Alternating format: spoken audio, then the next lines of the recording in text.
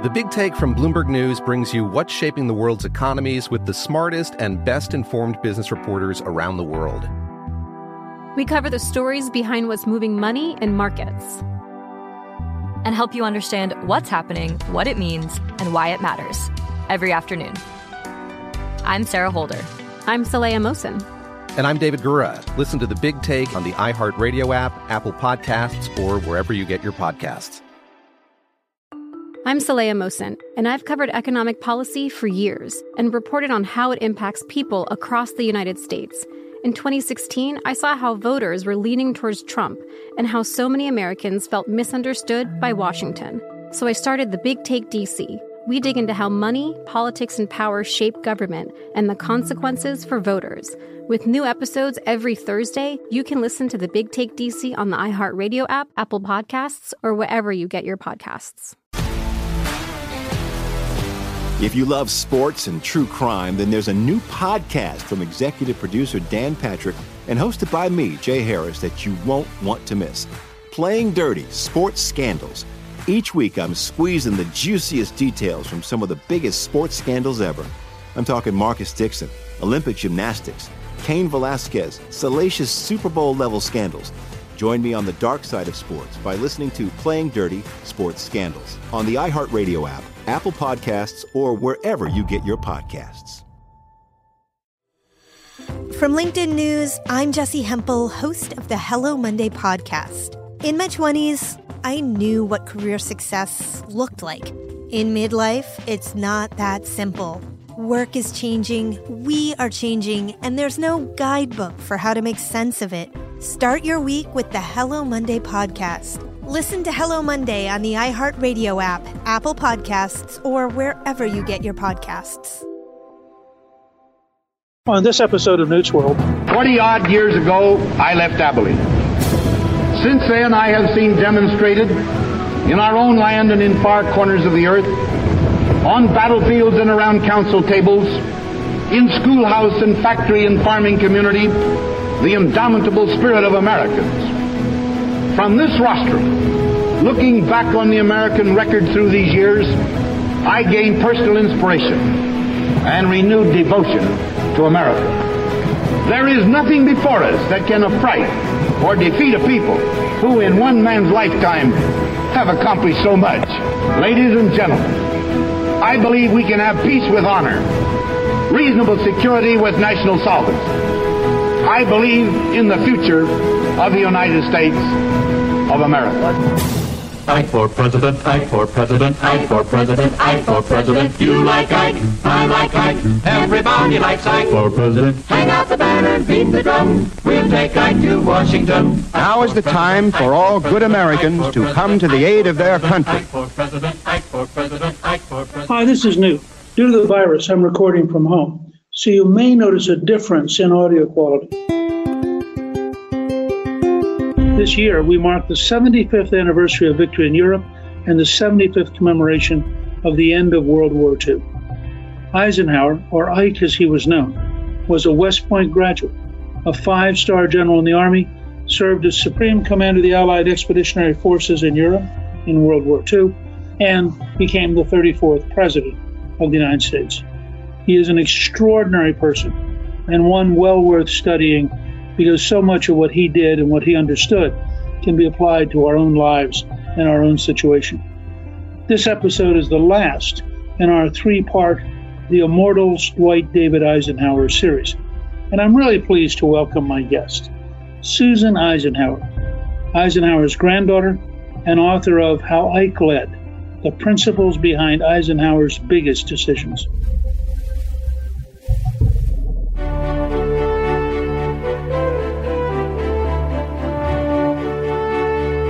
In part 3 of The Immortals, Dwight David Eisenhower, we take you through Eisenhower's presidential campaign and his presidency, and look at how he made decisions.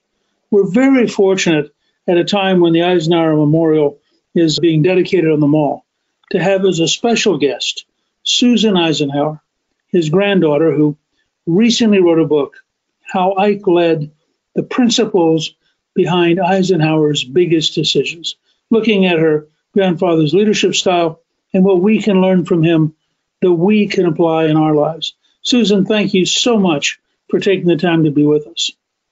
Well, Mr. Speaker, thank you for this wonderful opportunity. And I'm very curious, because I'm such a huge admirer of your grandfather. What was life like growing up with Dwight Eisenhower as both a grandfather and president?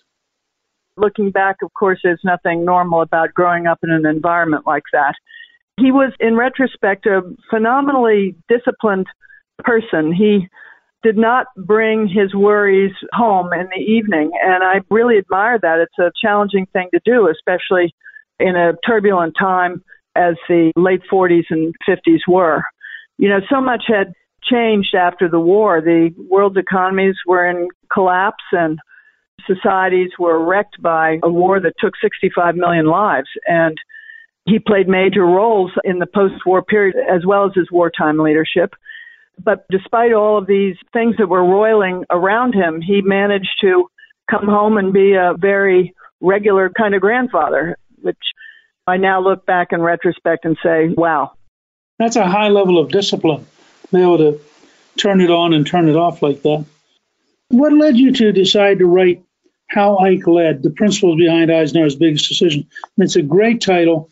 He was one of the most principled managers I've ever seen. He had really thought through over a very long period of time what worked and what didn't work. And I'm curious what led you to decide that you wanted to write that. Well, first of all, a number of things were happening. The 75th anniversary of VE Day in May, and then the end of the entire war, which we've just marked. That was an impetus. The unveiling of the Eisenhower Memorial was another one. But I guess, Mr. Speaker, at the end of the day, I think Dwight Eisenhower still has something to say to us. And I wanted to pull together his wartime presidential leadership because only very, very large books tend to cover both parts of his career. And I guess the bottom line is I wanted people to take away the fact that Eisenhower the general and Eisenhower the president were one and the same person.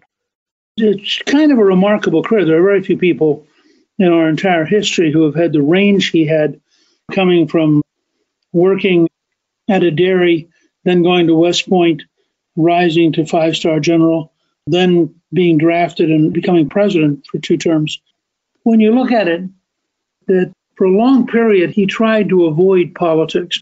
Is it your sense that was just being coy, or that he really did not see himself in the political arena? I think that's a wonderful question because there is a lot of speculation in the scholarly community, and coy is a great word. I really don't think he was being coy. I really think he spent a lot of agonizing time trying to decide, quote unquote, where his duty lay. And that may sound very strange to civilians, but when he was at West Point, he took a transformational oath to the Constitution of the United States.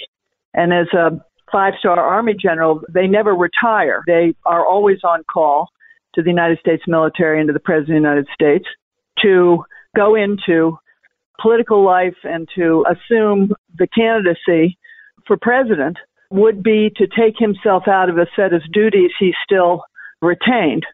And that's why I think coyness is not what this was about. Now, it's interesting.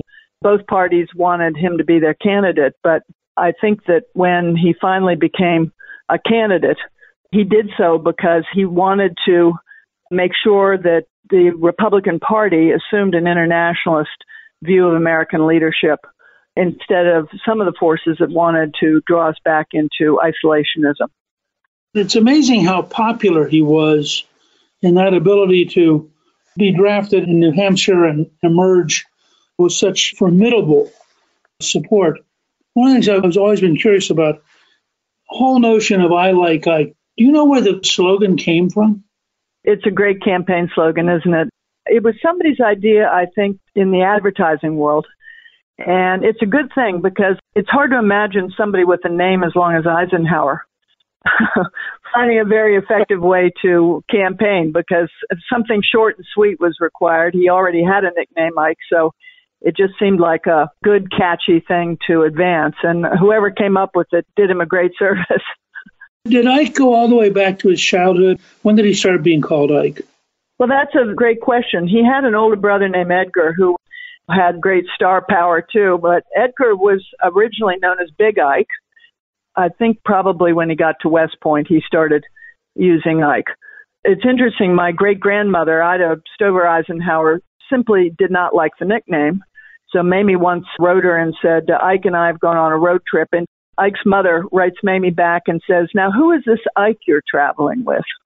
That's wild. Oh, my. I have to confess, I'm old enough that my first convention, in terms of watching it on TV, was Eisenhower in 56. And I actually was in Fort Riley. My dad was an Army officer. And so I was actually not far from Ike's home during his run in 56. So I've always had an affection, which Bob Dole and I have talked about over the years, that we were both so shaped by him. One of the bold decisions he makes is to announce that he will go to Korea. Do you think that came from him, or was that staff-driven? It was a remarkable moment when he said that. Well, it was a remarkable moment. I remember knowing really quite well one of Adlai Stevenson's speechwriters here in Washington. And he said to me once, how did that idea emerge? Because the minute he said, I will go to Korea, this chap said, we knew in the Stevenson camp that we were done. Ike really wanted to go there and see it for himself, which is what he did. He made a secret visit between his election and the inauguration because he needed to really get thinking about what to do in Korea. It was a very unpopular war. And I think what sort of sealed it for him was taking a helicopter ride over the front, which was probably a fairly risky thing to do if you think about it. But he realized between the terrain and the position of various forces, he concluded it wasn't a winnable war without escalating things to really a very dangerous level, comparable to World War III. So then he comes back and settles down to try and broker an armistice. As I remember, he actually does imply through the Indians to the Chinese that if they don't find a way to get to an armistice, that he would use tactical nuclear weapons.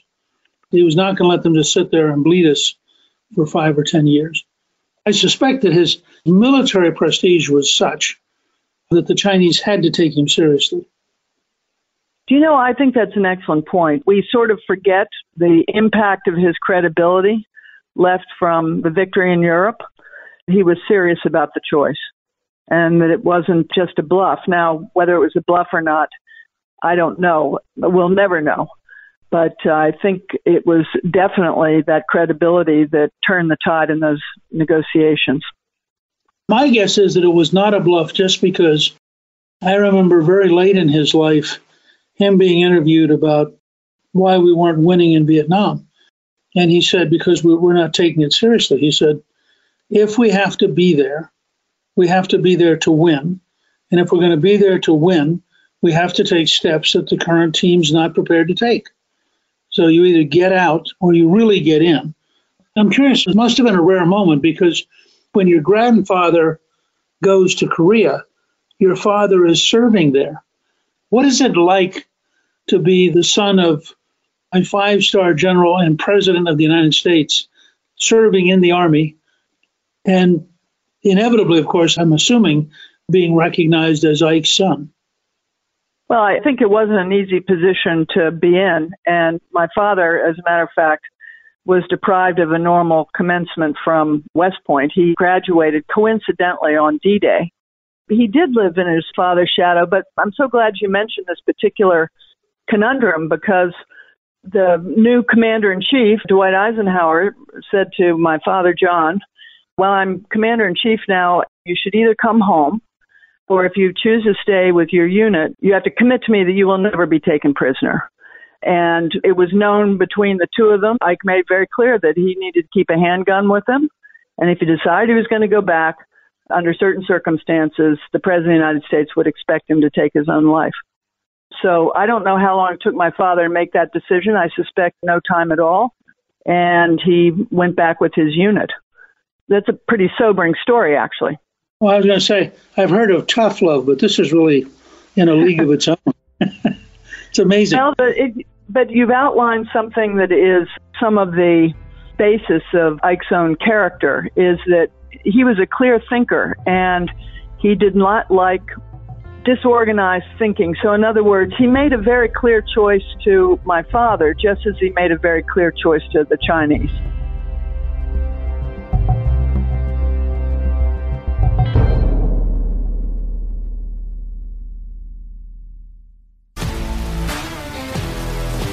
If you love sports and true crime, then there's a new podcast from executive producer Dan Patrick and hosted by me, Jay Harris, that you won't want to miss. Playing Dirty: Sports Scandals.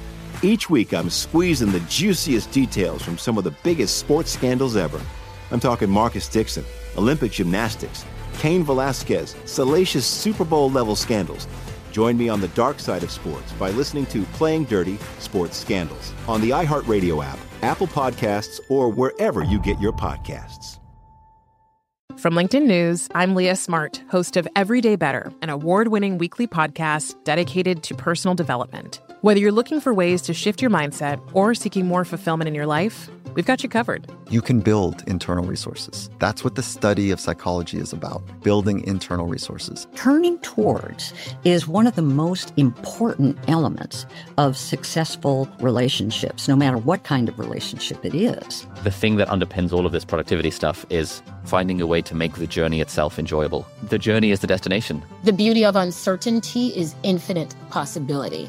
When you don't know what's next, you don't know what's next. And thus, anything can be next. Join me as we dive into captivating stories and research-backed ideas that have empowered me and others to lead lives with more clarity and intention. Everyday Better, making growth an everyday practice. Listen to Everyday Better on the iHeartRadio app, Apple Podcasts, or wherever you get your podcasts. From LinkedIn News, I'm Jessie Hempel, host of the Hello Monday podcast. In my 20s, I knew what career success looked like. In midlife, it's not that simple. I've been a journalist for 2 decades, writing cover stories for Business Week, Fortune, and Wired. And now, every Monday, I bring you conversations with people who are thinking deeply about work and where it fits into our lives. Like Microsoft CEO Satya Nadella on growth mindsets. The learn-it-all does better than the know-it-all. Or MacArthur Genius winner Angela Duckworth on talent versus grit. Your long-term effort and your long-term commitment are surprisingly important. Each episode delivers pragmatic advice for right now. Listen to Hello Monday on the iHeartRadio app, Apple Podcasts, or wherever you get your podcasts. The Big Take from Bloomberg News brings you what's shaping the world's economies with the smartest and best-informed business reporters around the world. Western nations like the U.S. and Europe. Mexico will likely have its first female president. And then you have China. And help you understand what's happening, what it means, and why it matters. He'll get his yo-yos to Europe in time. But the longer this drags on, the more worry he's getting. They knew that they needed to do this as fast as they possibly could to get a drug on the market as fast as they could. I'm David Gura. I'm Sarah Holder. I'm Saleha Mohsin. We cover the stories behind what's moving money and markets. Basically, everyone was expecting, if not a calamity, certainly a recession. But the problem is that paperwork, as our reporting showed, is fake. As someone who's covering the market, I'm often very worried about an imminent collapse. So I'm thinking about it quite often. Listen to The Big Take on the iHeartRadio app, Apple Podcasts, or wherever you get your podcasts.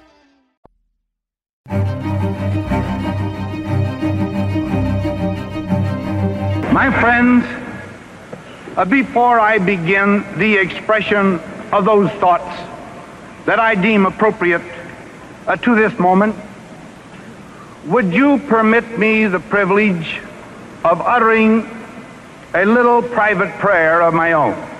And I ask that you bow your heads. Almighty God, as we stand here at this moment, my future associates in the executive branch of government join me in beseeching that thou wilt make full and complete our dedication to the service of the people in this throng and their fellow citizens everywhere. Give us, we pray, the power to discern clearly right from wrong, and allow all our words and actions to be governed thereby and by the laws of this land. Especially we pray that our concern shall be for all the people regardless of station, race, or calling.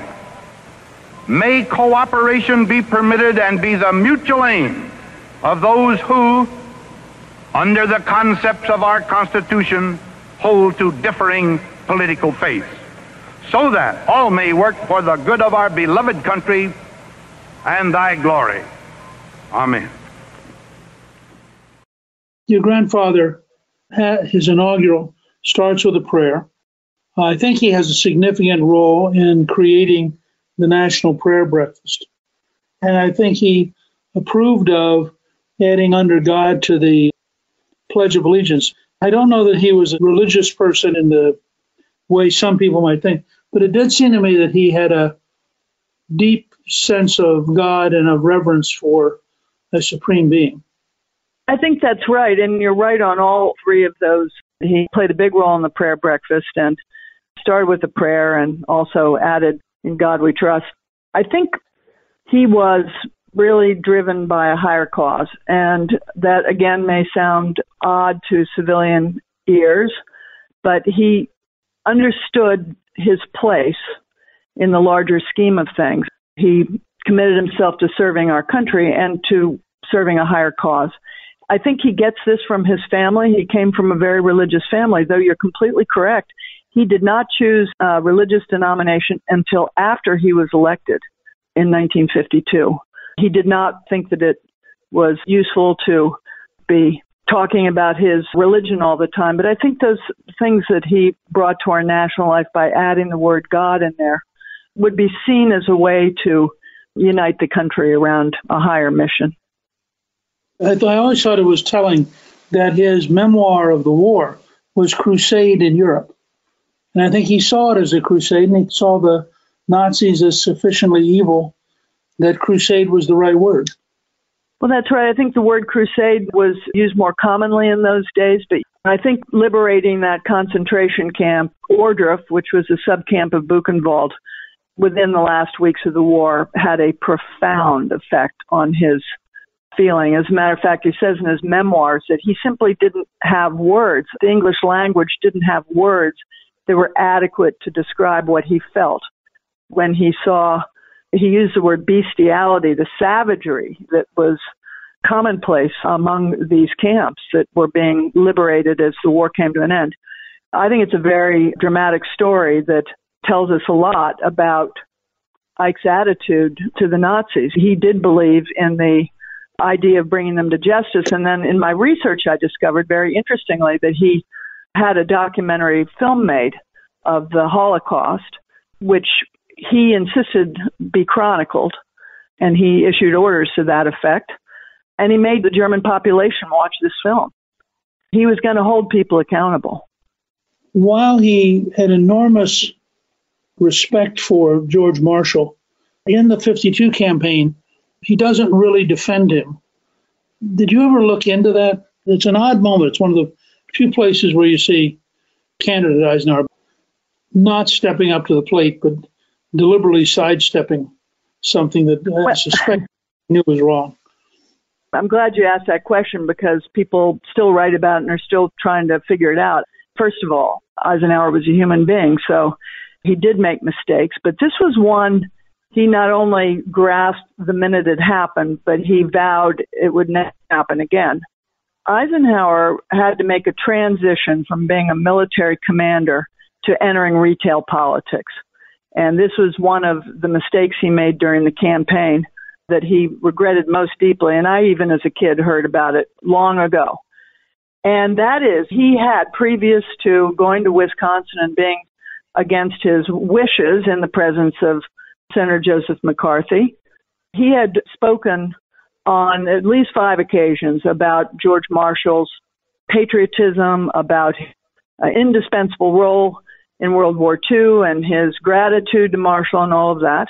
But when he got to Wisconsin, his political advisor felt quite strongly that one more recitation of General Marshall would be unnecessary and a mistake. And then what happened was that the speech draft that had this incongruous paragraph about General Marshall was prematurely, without Eisenhower's authority, released to the press. And I can tell you that when he got sandbagged on that, he was humiliated and infuriated, and you didn't want to be on the receiving end of emotions like that when he felt them so strongly. It was a mistake, but here's the mistake. The mistake was it never occurred to him that he'd be sandbagged by his own campaign staff. I use the word humiliated in the book, and some people think that's not strong enough, but in Eisenhower land, where I come from, saying that Dwight Eisenhower was humiliated by his own mistake is pretty strong stuff. He determined he would never make a mistake like that again, and I can tell you it's had an effect because my father made it clear at the Eisenhower Library that they were not to release speech drafts. I don't know if that's ever changed. A speech isn't a speech until Dwight Eisenhower gives it. And had that filtered down to the campaign staff, no one would have ever known that there had been this paragraph that was removed. So you can see the problem, but he ran a very tight ship with his speech writing staff after that incident. And I'm happy to say that it did not affect his relationship with George Marshall. George Marshall came to the White House any number of times during Eisenhower's presidency. And I think it's a real measure of George Marshall, but also the measure of Eisenhower that he could make a mistake and learn from it and salve those wounds. They were an amazing team during the war. Absolutely amazing team. And George is just a phenomenal figure in our history. He did one thing, Mr. Speaker, that I think was so incredibly helpful for the war effort is that he found a team of people he could rely on and trust, and he didn't micromanage. That was really very helpful, and it was a smart thing, too, which means that if something had gone terribly wrong, he could have replaced a Supreme Allied commander. But we never wanted to see an architect of World War II be put in a position where he couldn't protect his own authority. It's interesting because Marshall, and this is, I think, a very understudied part of our success, Marshall both had a little book of people that he had picked up all through the 30s that he wanted to make sure he promoted if he was ever in a position to do so. But in addition, Marshall retired an entire generation of senior officers. And people don't realize that the number of people who were well-meaning but over the hill or didn't quite get it, couldn't move at the pace of modern warfare. And these are personal friends of his that he's known for 20 and 30 years. And so he's creating the space for a much younger guy like Eisenhower to rise, because he is wiping out the generation above Eisenhower. And it's one of the great management achievements, because it's so hard to do in a big bureaucracy. I think that is such a profound point, and few people really realize how tough that might have been. I think Marshall was also brilliant in convening what was called the Louisiana Maneuvers before the war, and he got his military forces out there. It was the largest military war game in the history of our country, and they took over the state of Louisiana, literally, doing amphibious landings on the coast there, and it went on for some time. And Eisenhower was the chief of staff to the winning side of that set of maneuvers, and that was one of the things that cemented him in Marshall's mind. But really, I so agree with you. I think that George Marshall is really an extraordinary man, and I certainly wish we had more about him in our history books.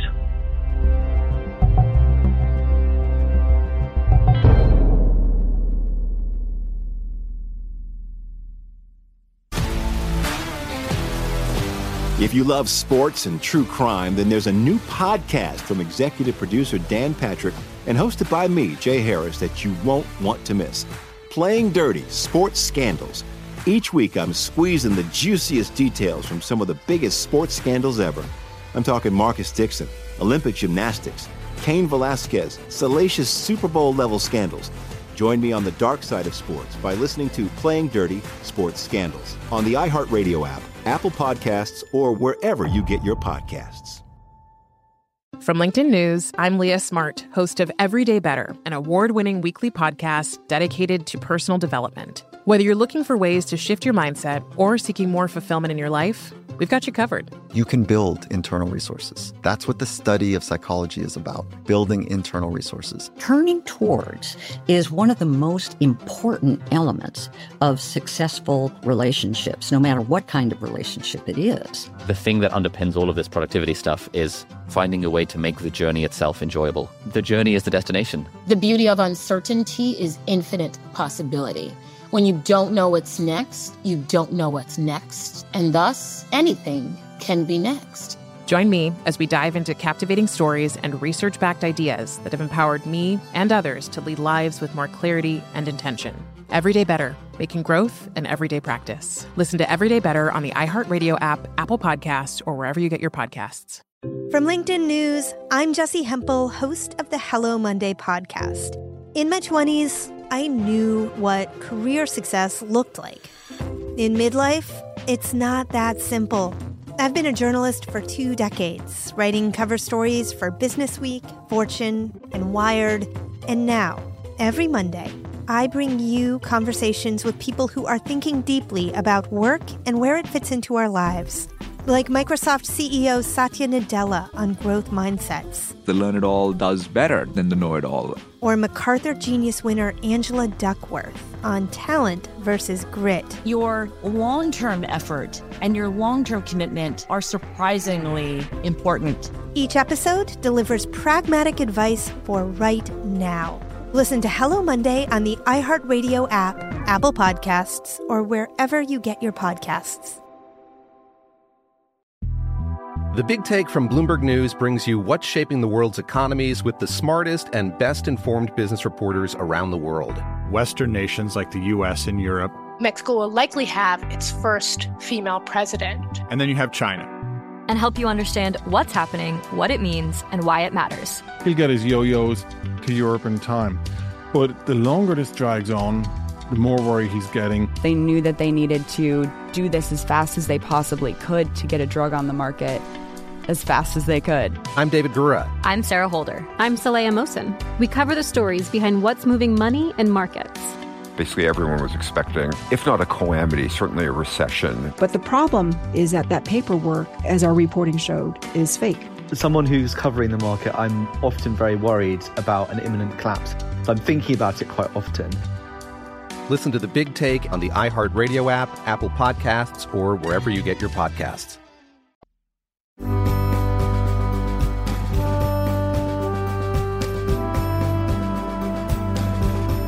I do have to ask you about one thing that is a sign of, I think, his cleverness, but you may know much more about this than I've ever been able to find.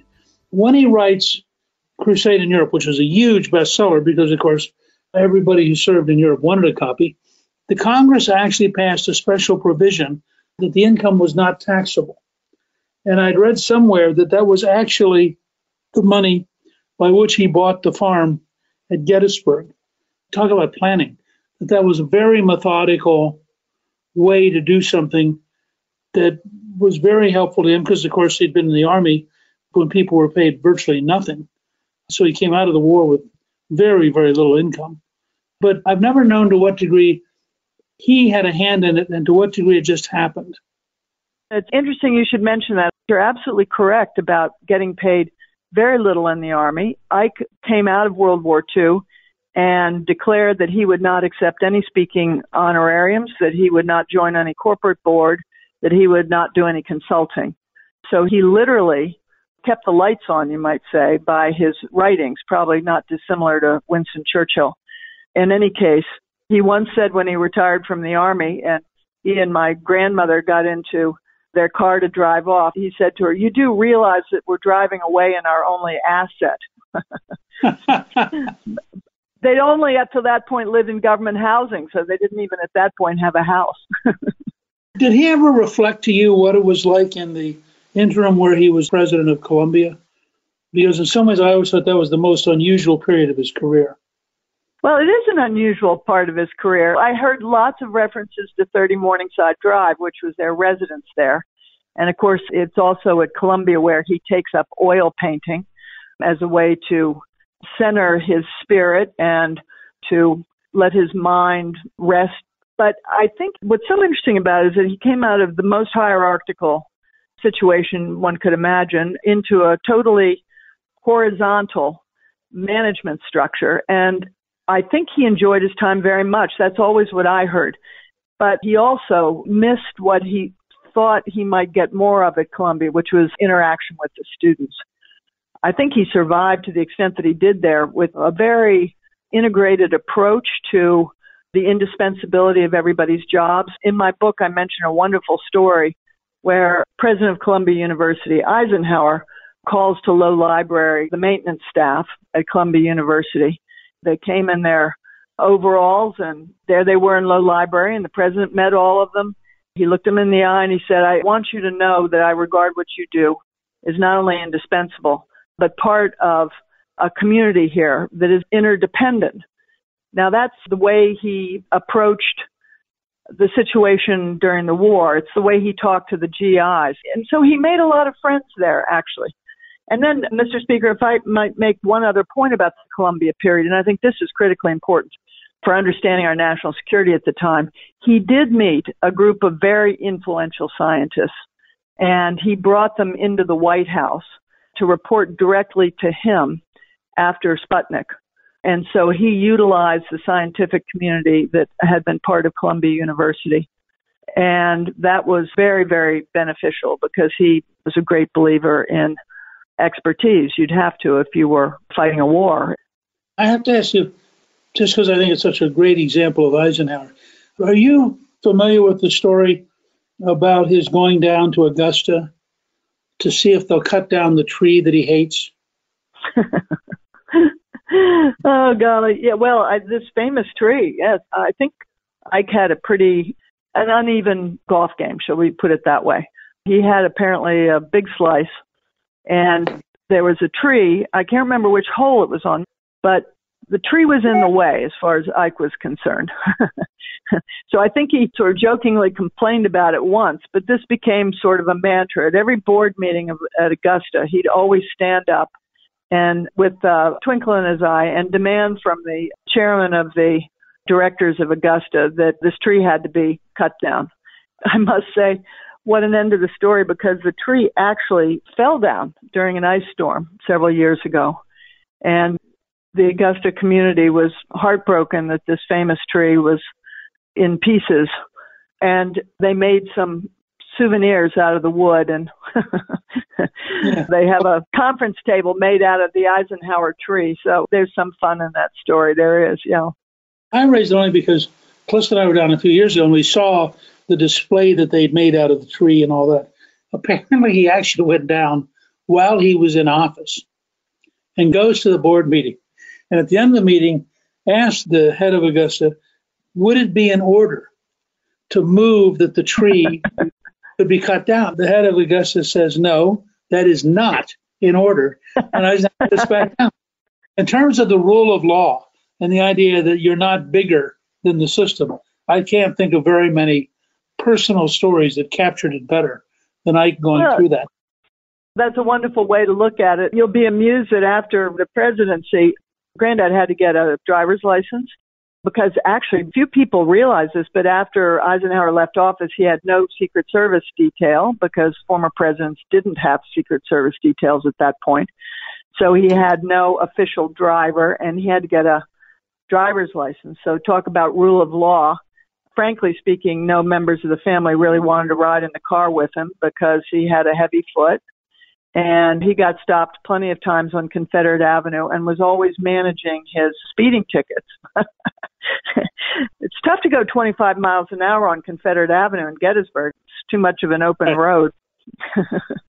There's a great story about him, to your point, how much the world has changed. Because nowadays, of course, they get Marine One, they get Air Force One, and all sorts of things are done to get the president as they leave office to wherever they're going. But apparently, after Kennedy was sworn in, Ike got in like a 3-car convoy. They drive up to the farm, and they're sitting there.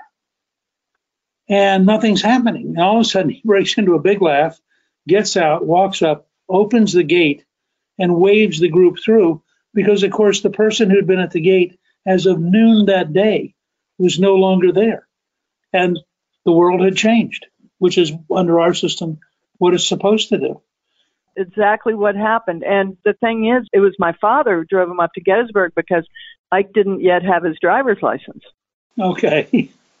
So in terms of the rule of law, he has a very powerful, but in some ways very self-limited approach to civil rights. And in many ways, he's decisive in enforcing the rule of law on segregationist Southerners, but he does so with a kind of caution.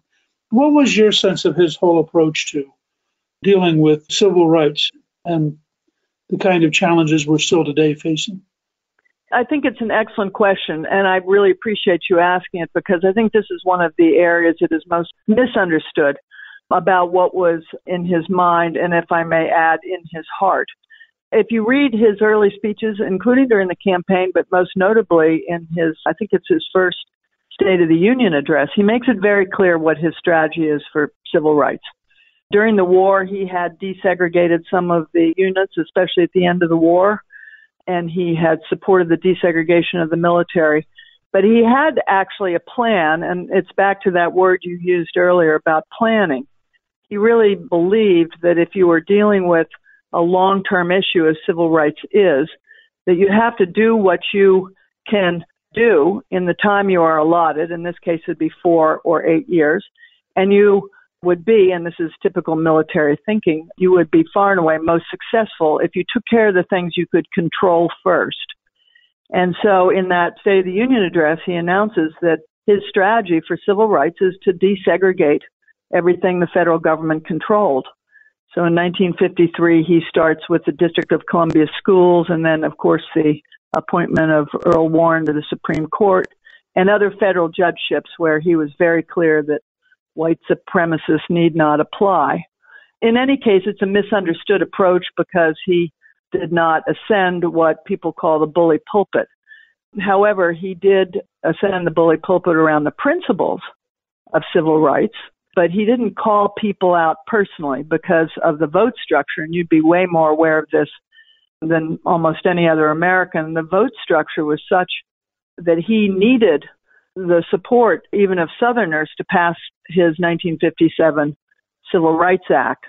And by the way, those Southerners, some of them segregationists, were actually leaders in the Democrats who held 6 years in Congress to Eisenhower's 8 years of presidency.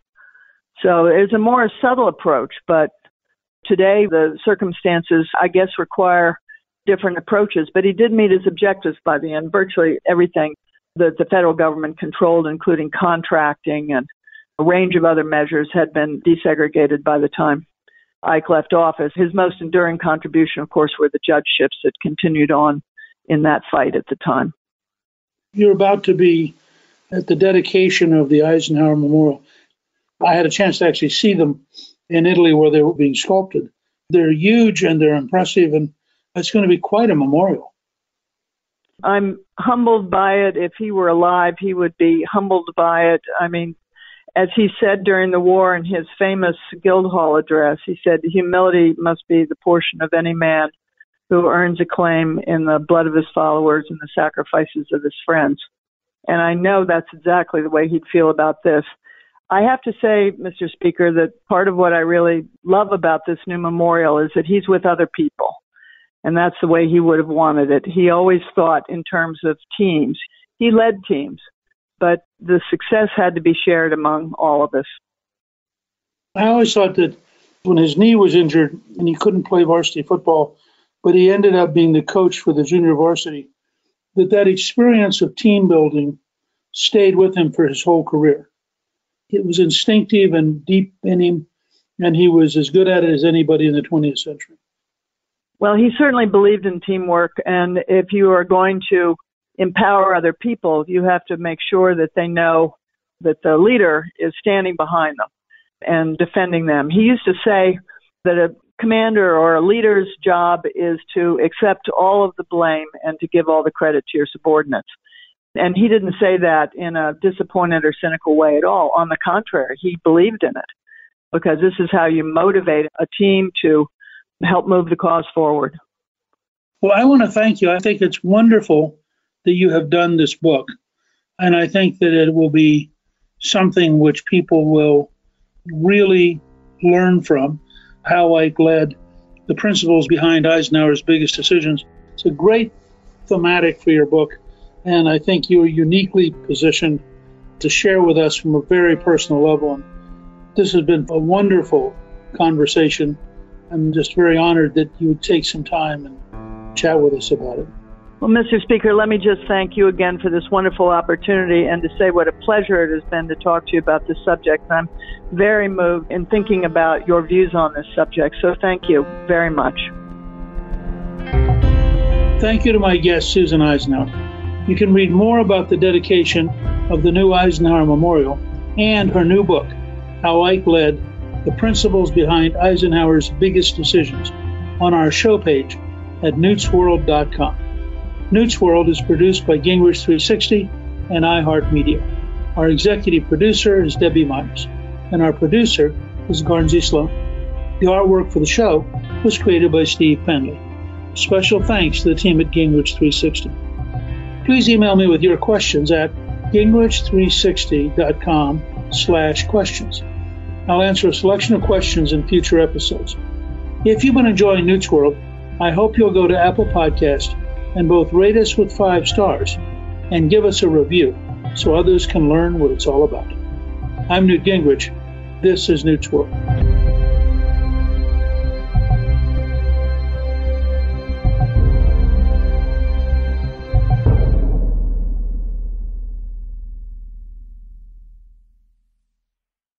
When you drive a vehicle so reliable it's backed by a 10-year, 100,000-mile limited warranty, you stop thinking about what you can't do and start doing what you never thought possible. Visit your local Kia dealer today to see what you're capable of in a vehicle that inspires confidence around every corner.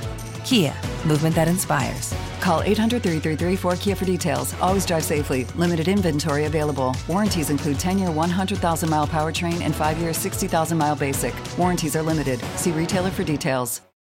I'm Saleha Mohsin, and I've covered economic policy for years and reported on how it impacts people across the United States.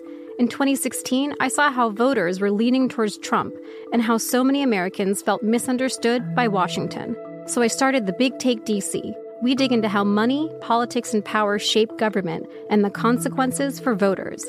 With new episodes every Thursday, you can listen to The Big Take DC on the iHeartRadio app, Apple Podcasts, or wherever you get your podcasts. The Big Take from Bloomberg News brings you what's shaping the world's economies with the smartest and best-informed business reporters around the world. We cover the stories behind what's moving money and markets, and help you understand what's happening, what it means, and why it matters every afternoon. I'm Sarah Holder. I'm Saleha Mohsin. And I'm David Gura. Listen to The Big Take on the iHeartRadio app, Apple Podcasts, or wherever you get your podcasts. If you love sports and true crime, then there's a new podcast from executive producer Dan Patrick and hosted by me, Jay Harris, that you won't want to miss. Playing Dirty: Sports Scandals. Each week, I'm squeezing the juiciest details from some of the biggest sports scandals ever. I'm talking Marcus Dixon, Olympic gymnastics, Cain Velasquez, salacious Super Bowl-level scandals. Join me on the dark side of sports by listening to Playing Dirty: Sports Scandals on the iHeartRadio app, Apple Podcasts, or wherever you get your podcasts.